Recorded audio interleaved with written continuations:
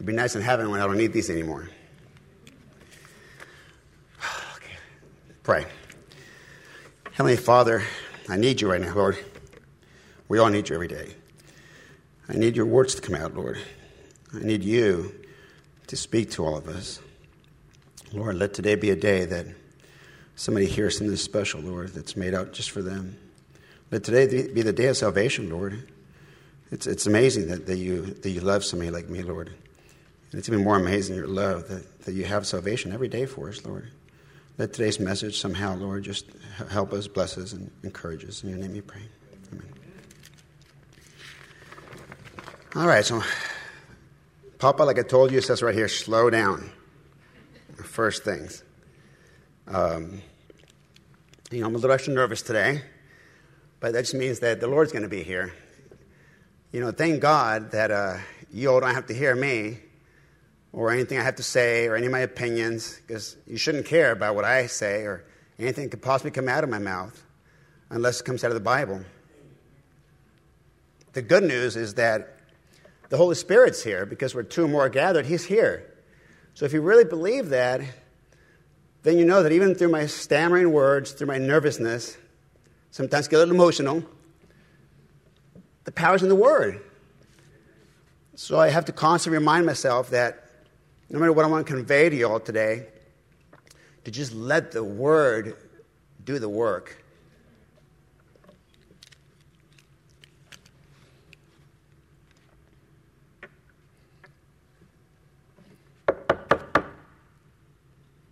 You've all heard that before, right? We all have them. We've all had them. We've all missed them. We're all going to have them again. What do you call it? Opportunities. Opportunities. Matthew 7:7-8 says, "Ask, and it will be given to you.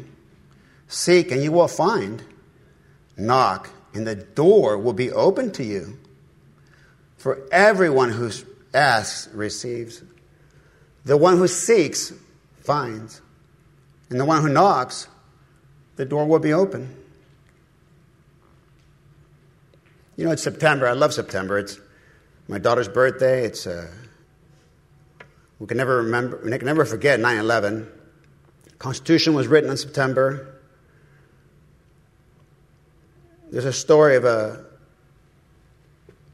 businessman in his office where there was some catastrophe going on, the alarm's going off, and some people are running, some people are staying, and he sees the elevator open, and they say, "Hey, come on in." And other people are saying, "No, you know what, the building's secure now, we're good. Go back to work." He had a choice. He chose the elevator. He went down the elevator. What all those folks in the elevator did not know was that the Twin Towers had not yet collapsed. They'd been hit. Even the newscasters, everybody was watching, and nobody could imagine that one, yet two, would fall down to its foundation. That elevator was one of the last elevators going down. Everybody else perished. We're given opportunities every day. The most important moments rarely come at a convenient time. Erwin McManus. If I ask you to recall some missed opportunities, we all had them. What do you think about? What missed opportunities might you have had? I was talking to some brothers the last couple of weeks, and it's amazing how you know somebody for years and you always learn something new. We shared some of our potential missed opportunities. I know my brother Rick might have been a Marine if he made another choice. My brother Gabe might have been a police officer. Keith was going to join the Air Force. I know Milton is a social worker at one point. When I was an 18-year-old kid, a kid at 18, I was given an opportunity to go to West Point. Accepted it all. Passed it up. Of course, 18-year-old kids, sometimes you don't think with the spirit, you think with the flesh. And those things that are attracting you to stay home are more attractive to you than what the Lord puts in front of you. But thank God that we have a Lord of many opportunities, a Lord of second and third chances. You know, when you think of opportunities, what do you think? You think about jobs, right? Or you think about, I mean, people say, oh, you know, if I would have just bought Google when it first started, you know, if I would have just bought Amazon. But isn't it natural that when we think about opportunities, we kind of default to vocational, monetary investments? You know, our flesh kind of hits us for a second until you realize, wait a second, there's other opportunities. It's not just about advancing our wealth or advancing ourself or what job you might do. Don't forget, the job you do is your vocation. It's not what God intended you to do. It's just, He's helping you do something, whether it be a tent maker or an attorney or whatever you do. That's just to pay the bills. But what is your calling? What is the Lord putting in front of you as an opportunity?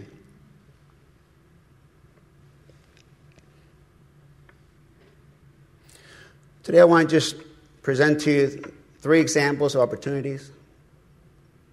Missed opportunities, forced opportunities, guided opportunities.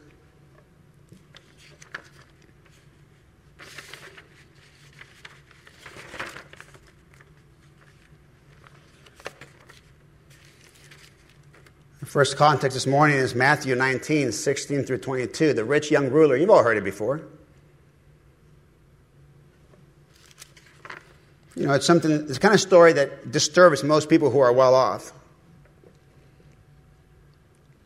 You know what the average income is in San Francisco?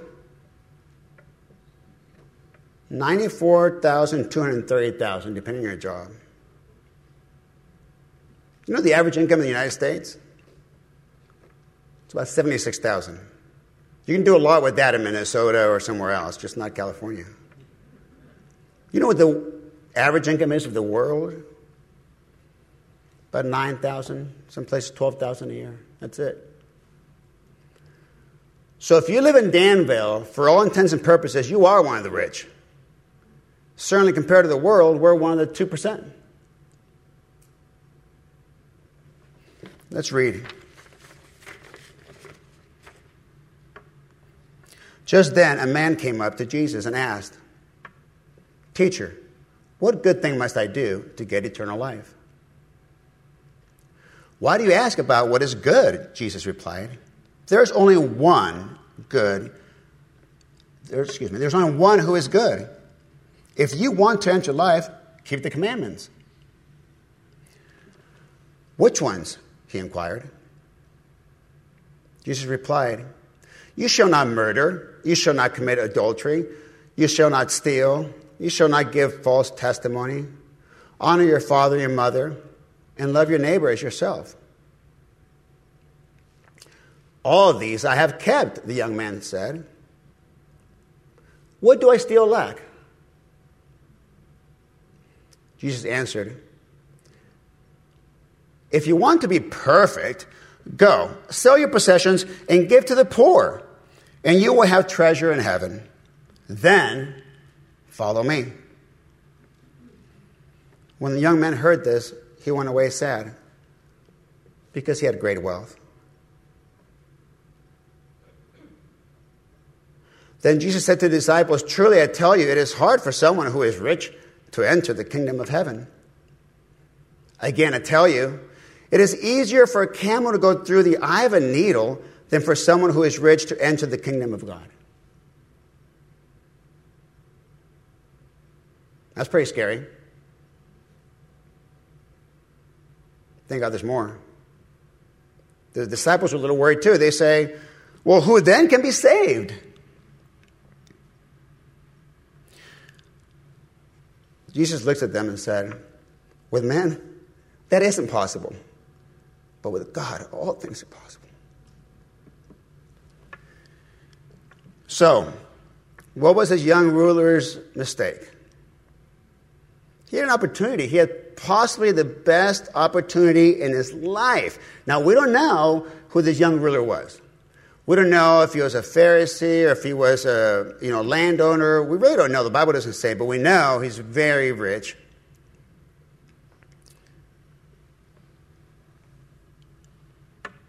And like a lot of rich people, he probably loved his money or his position or his title. And God knew that. God knows our hearts. You know, he knows which ones, he knows what our weakness is.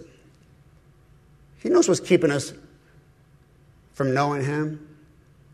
Whether it be money or hobbies or sports or sometimes your work. It could be relationships. It could be anything. Alcohol, drugs, anything. For this rich young ruler, the Lord knew it was money. Why is money an obstacle? You know, isn't it funny when we hear our testimonies? Most testimonies come when you're down, when you're going through trials. And sometimes when you're really well off and you think there's nothing wrong, you just don't seek the Lord. And that's why the Lord has a plan for each one of us. Sometimes he has to bring us to our knees. But let me go back to context for a second, and let me just emphasize a couple parts of the verses. Here's his mistake. The very first verse. He started off wrong. He says, "Teacher, what good thing must I do to get eternal life?" Isn't that just like a rich guy? You know, I got all the money, I got all the power. What do I have to do? Can I buy my way in? Can I work my way in? Can I get in by association? Do you know who I am? What do I have to do? Now, you know, when you hear the Lord ask questions in the Bible, they're rhetorical questions. He always knows the answer to everything. You know, it's like, for those of you who don't know me, I'm an attorney and I often do depositions. And when somebody's going to be deposed, I have to remind them it's not a casual conversation. Every word you use can be used against you. And there's a few rules I set out so they know not to get them and me in trouble. And the first rule I always say is real simple. Tell the truth. But it's the hardest rule because we're used to exaggerating, giving our opinions.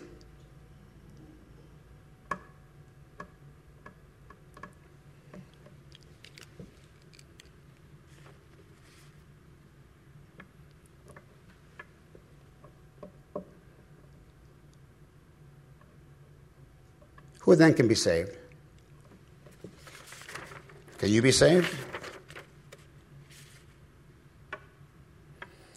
The rich young ruler doesn't tell us that if you're rich, that you cannot be saved.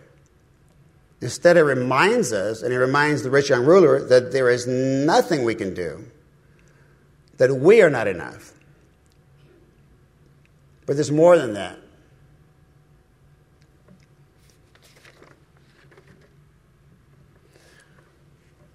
The Lord gave him the answer at first.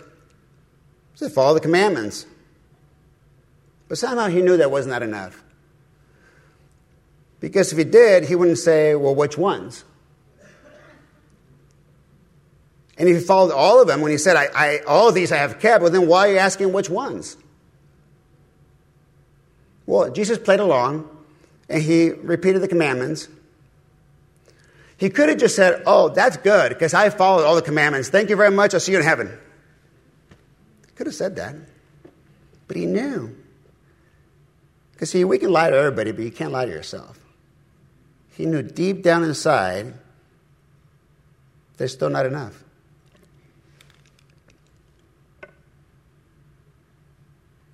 What do I still lack? You've been better off saying, Lord, I humbly come before you. Will you forgive me for my sins? Maybe he was too proud. You know, rich people tend to be a little more proud, a little more self-sufficient.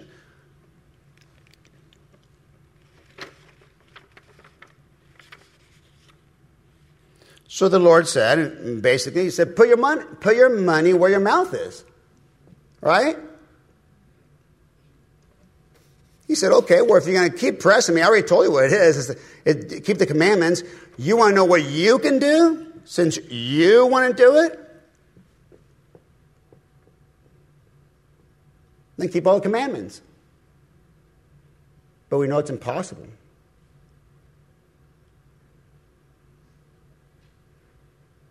See, rhetorical questions in the Bible, God knows all the answers. Like in a deposition, I tell my clients, if they ask you something, they already know the answer. Between Facebook, Instagram, social media, and they follow you.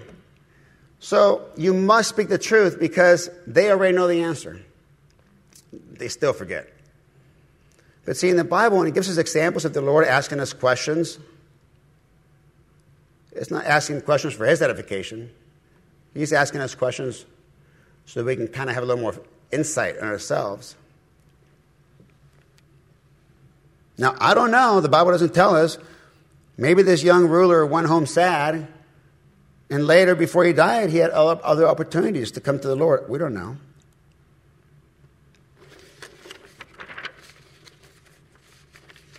That's a missed opportunity.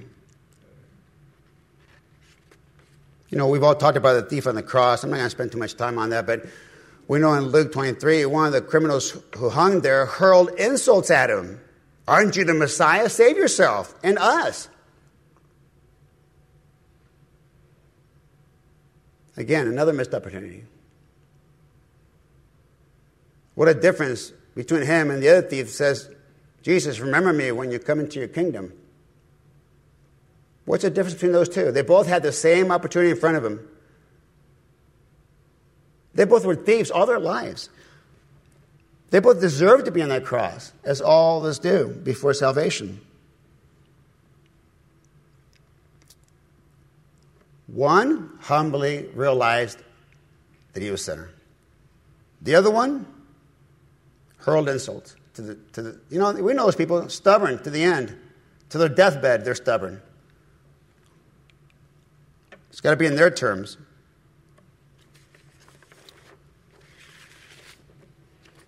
Now, here's one of my favorites.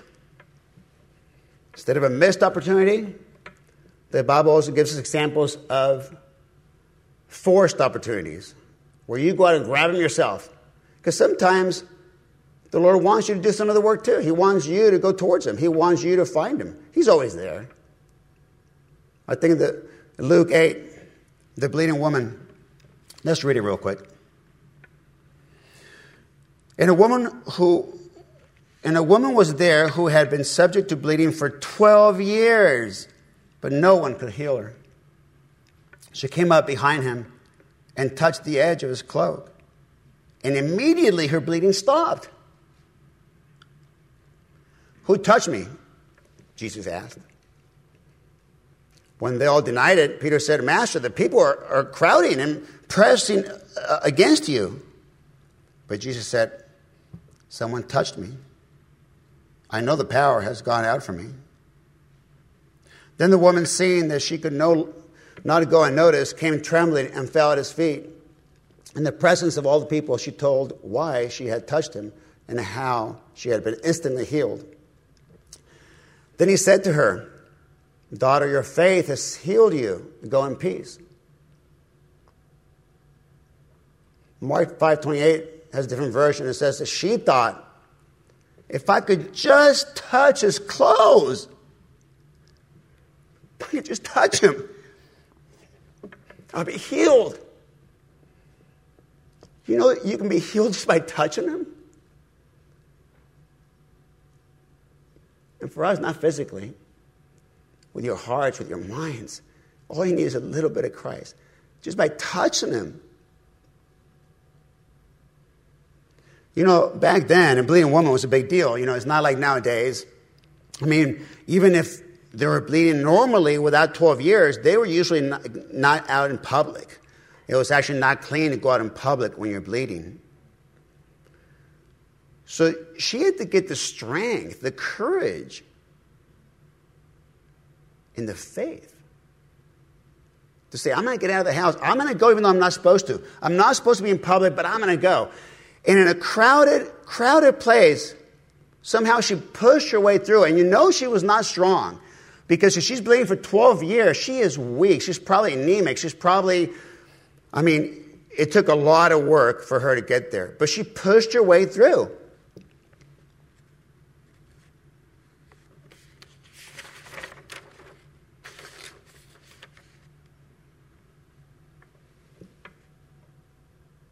Are you pushing your way through anything? God's waiting to be touched by you.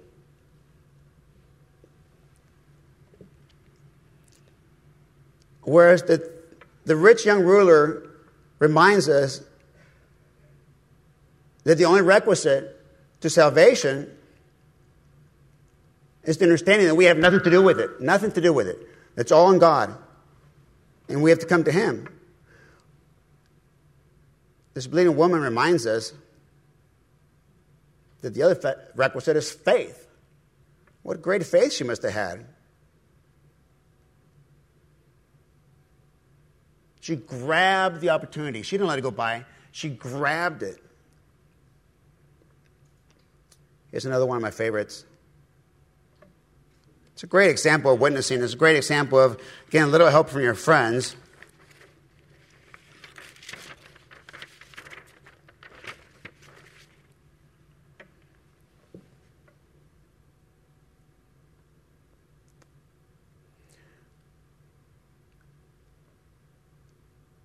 Matthew 9, 1 through 8. Jesus stepped into a boat, crossed over, and came to his own town. Some men brought to him a paralyzed man, lying on a mat. When Jesus saw their faith, he said to the man, "Take heart, son. Your sins are forgiven." At this point, some of the teachers of the law said to themselves, "This fellow is blaspheming." Knowing their thoughts, Jesus said, "Why do you entertain evil thoughts in your hearts? Which is easier to say, 'Your sins are forgiven,' or to say, 'Get up and walk'? But I want you to know that the Son of Man has authority on earth to forgive sins." So he said to the paralyzed man, "Get up, take your mat, and go home." Then the man got up and went home. When the crowd saw this, they were filled with awe, and they praised God, who had given such authority to man. Now, what you all know, too, from the story is that this man on his own, he was paralyzed. He probably physically couldn't have gotten to where Christ was. See, sometimes we drag friends here, right? We drag friends to ministries, to functions, anywhere that we feel they're going to be in the love of Christ. Right? You look at your own testimonies. What took you here? What brought you here? I felt I was dragged when I started coming to church. I was running away. But it takes sometimes efforts of others to facilitate it. I think it was one of the best examples of witnessing. Whoever those friends were, those are the kind of friends I want. And the Lord sees that. But see, that's not enough. Your friends bringing you to church is not enough. And there's a reason why Christ didn't just say, "Get up and walk." He didn't just say that first. He does something very important first, right? I mean, you always see these TV things where, you don't even know if they're real or not, but you see these people, charlatans, whatever, say, "You're healed," right? Well, man does not have the power to forgive sins. Only God does. And see, the requisite here, what we're learning here is that the requisite to this miracle, to this opportunity, was the forgiveness of sins. It would not have happened if Christ didn't forgive his sins. And that's why he says, well, what's easier to do?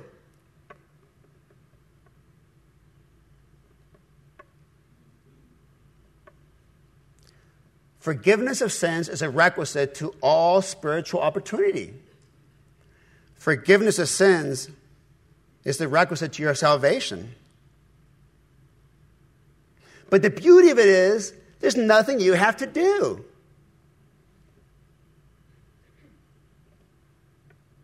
All you have to do is accept him.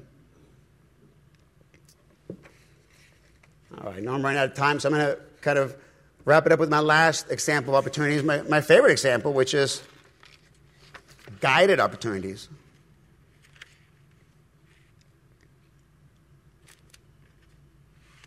Sometimes we're so reluctant whether it be a ministry, whether it be, all the men we're all given opportunities to do devotions on Wednesdays. When Randy first told me to come up here a few months back, my first inclination was to say no, but how can I? How can I say no to my Lord when he gives me an opportunity to do anything for him? Guided opportunities.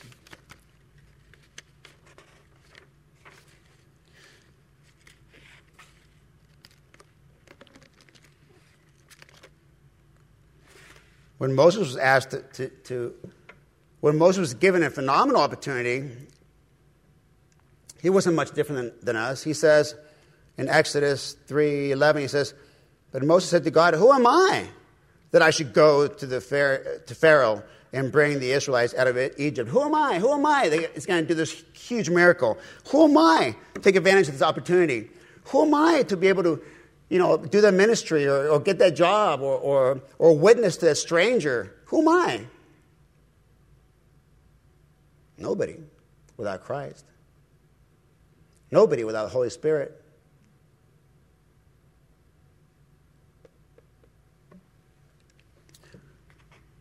Later on, he says, what if they do this? Should this happen? A lot of doubts. The devil, when we have an opportunity, the Lord puts it in front of us, what's the devil want to do? Blind you to it. With what? With routine, with responsibilities, with your job, your family, your kids. There's always an excuse. There's always something. There's always something to prevent us from great opportunities. Another great quote I heard that, I'm not sure who said this one, might have been the same guy.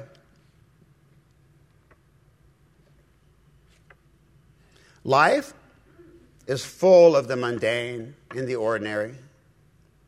So then why are we irritated with God when we are interrupted with great and extraordinary? I think back to my own personal life. Some of the worst interruptions in my life, like the song Taylor sings, were blessings in disguise. When I got fired, 2018 I think it was, I was crying, I was sad, how am I provide for my family? Lord, why me?